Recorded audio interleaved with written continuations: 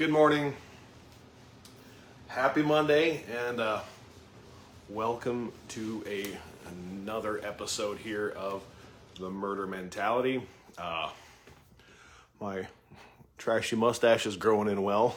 It's probably the longest I've had it in a very, very long time, but a little bit fuller now than it used to be. Still don't know if I can grow facial hair without it being patchy, but we'll give it our college best, right? Let's back up here a little bit. There we go. Alrighty, so let's talk here a little bit, guys. I had a really amazing last 24 hours. What's up, Stanley? What's up, Jason? One of the things that happened to me is me and Lacey had to communicate about a couple of different topics that were and are usually hot button things. And one of those topics was relationships and communication on that. Another one of those things was money, and another one of those things is parenting styles and gifts and how to deal with kids and stuff. Now, what I'm specifically talking about today doesn't really have a lot to do with necessarily any one of those individual things, but what it has everything to do with is what are we willing to come into our best character, to be in the best type of character we know how to be in any situation with communication. I know a lot of people are like, believe in love at first sight. They're just wildly in love with people right when they meet them early on. And those people, everybody's on their best behavior, but you can only maintain that for so long. And then before too long, you got to go back to being you. You guys are married now. You're in a committed relationship. You got kids. Now all of a sudden you don't like the other person so much because, they were pretending to be something. Maybe they weren't so much. And as the realities continue to set in just a minute. Hey guys, are you going to go grab some food? Okay.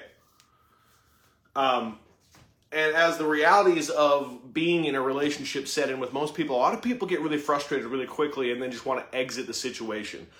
As it turns out, really being committed to people is fucking difficult. Being committed to yourself isn't fucking easy. If it came easy, everybody'd be doing it. But as I think when we look around at most people's results, most people are struggling massively with just being themselves. So that being said, let's just kind of get into it a little bit and talk about one of the struggles and some of the struggles that I've had and some of the struggles that maybe you might have and how I go about working on myself in those situations. First off the bat, I want to drive this 1000% home. Anytime you want to improve the situations you find yourself in your life, improve yourself first. You can't control other people, and you should give up on the attempt. Period. You cannot control other humans. What's up, honey? Speak of the devil, right? Well, thank you. I appreciate that. And since we can't control other people, we have to look, what can we control in any given situation? And the answer is us. What kind of character, what type of person do I want to be in any given situation? And when I answer that question, it's weird, but it's like the whole world positions itself around me accordingly.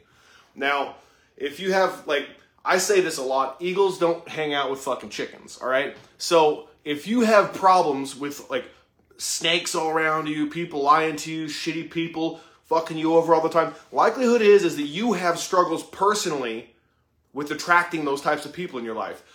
You might even participate in some of those behaviors more than you want to realize.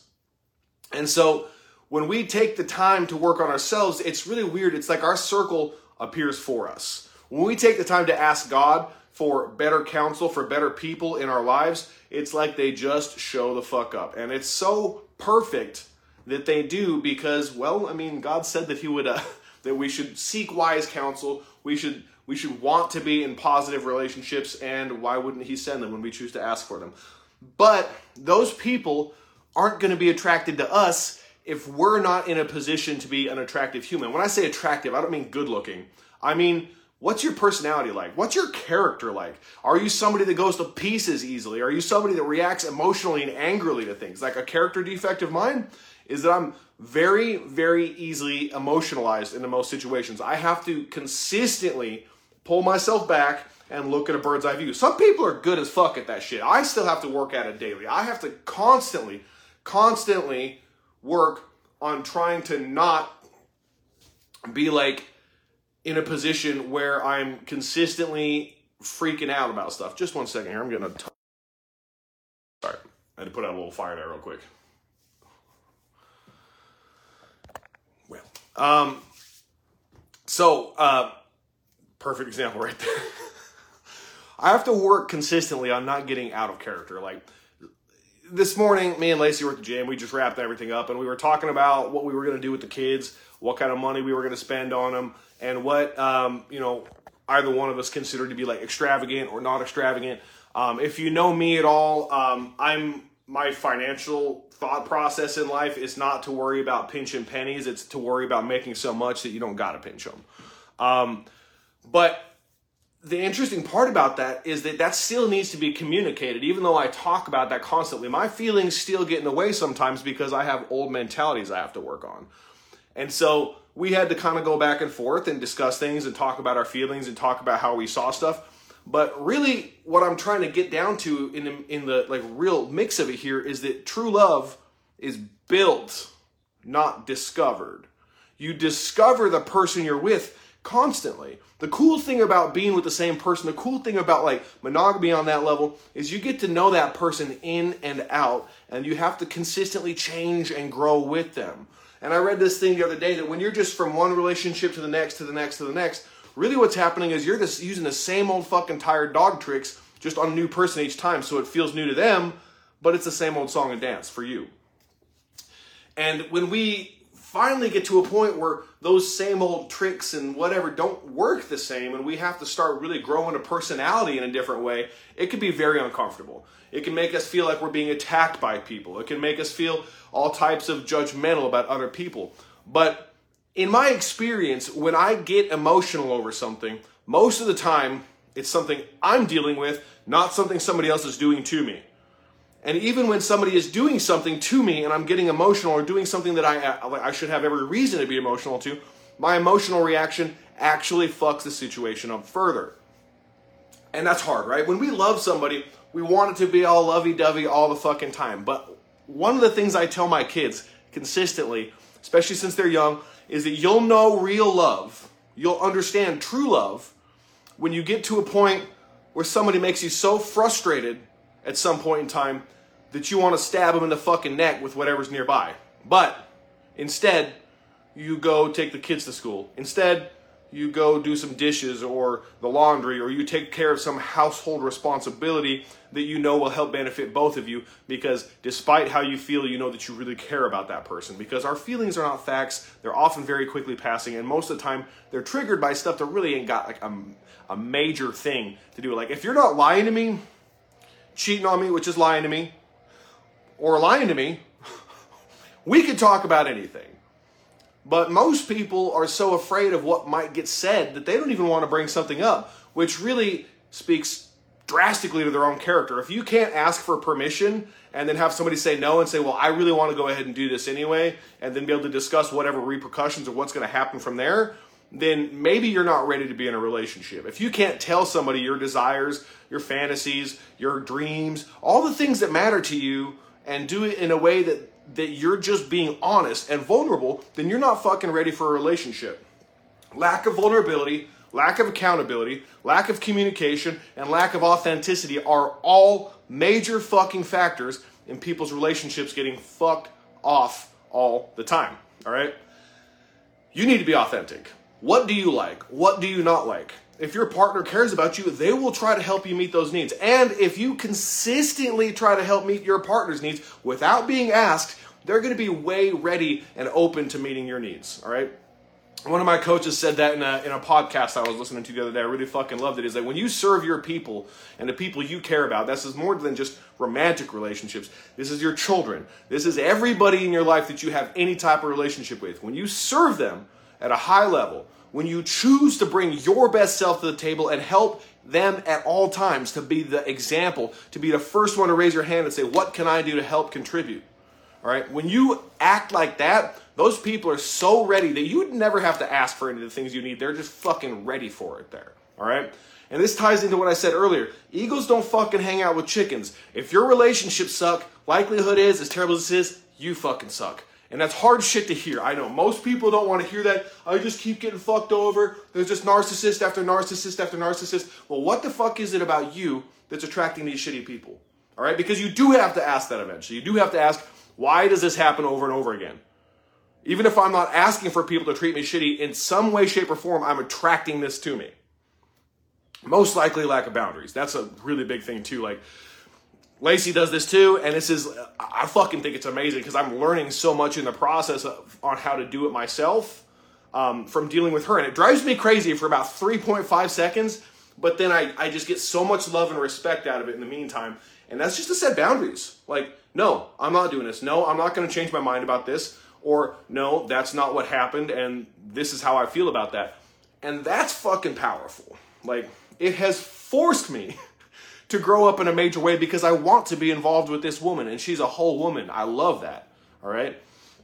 And I think that most people are so afraid of setting a boundary because they're afraid the person will say no, that they'll overstep the boundary, and then what happens is because they don't fucking set it, and they don't fucking stick to it, they resent and fucking hate the person secretly. I mean, I'm not saying that I don't struggle with this too, as far as like having to consistently check myself, check where I'm feeling, check my emotions. Everybody does, and everybody should. But like everybody knows that one couple that really actually fucking hates one another, but they just won't leave or they won't change because both of them are so stubborn. They're both so stuck in their fucking ways that neither one of them is willing to say, you know what, maybe I do have a part in this too. And because of that, they're just fucking miserable. They're miserable to be around. They're fucking miserable to interact with. There's just consistent fucking drama all the time. Well, I wonder whose fault that is. Both yous.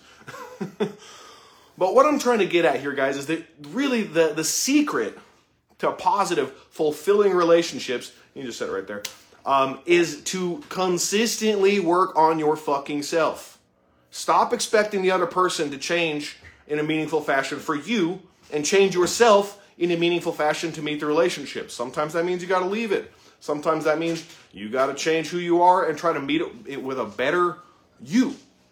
But I'll close this out with something that I think was a really powerful thing I read the other day, and it reminded me of this amazing song that Lacey showed me one time. It's called Folding Clothes by J. Cole. And it's like, I first heard it, it's like a rap song, you know, and it's like, you know, I want to fold clothes for you. And I was like, what the fuck is this? But I kept listening, and he starts talking about how like this is a meditation for him. This is a meditation to show his partner how much he loves her and to try to make her life a little bit easier because God knows that she's done that for him to help smooth his process.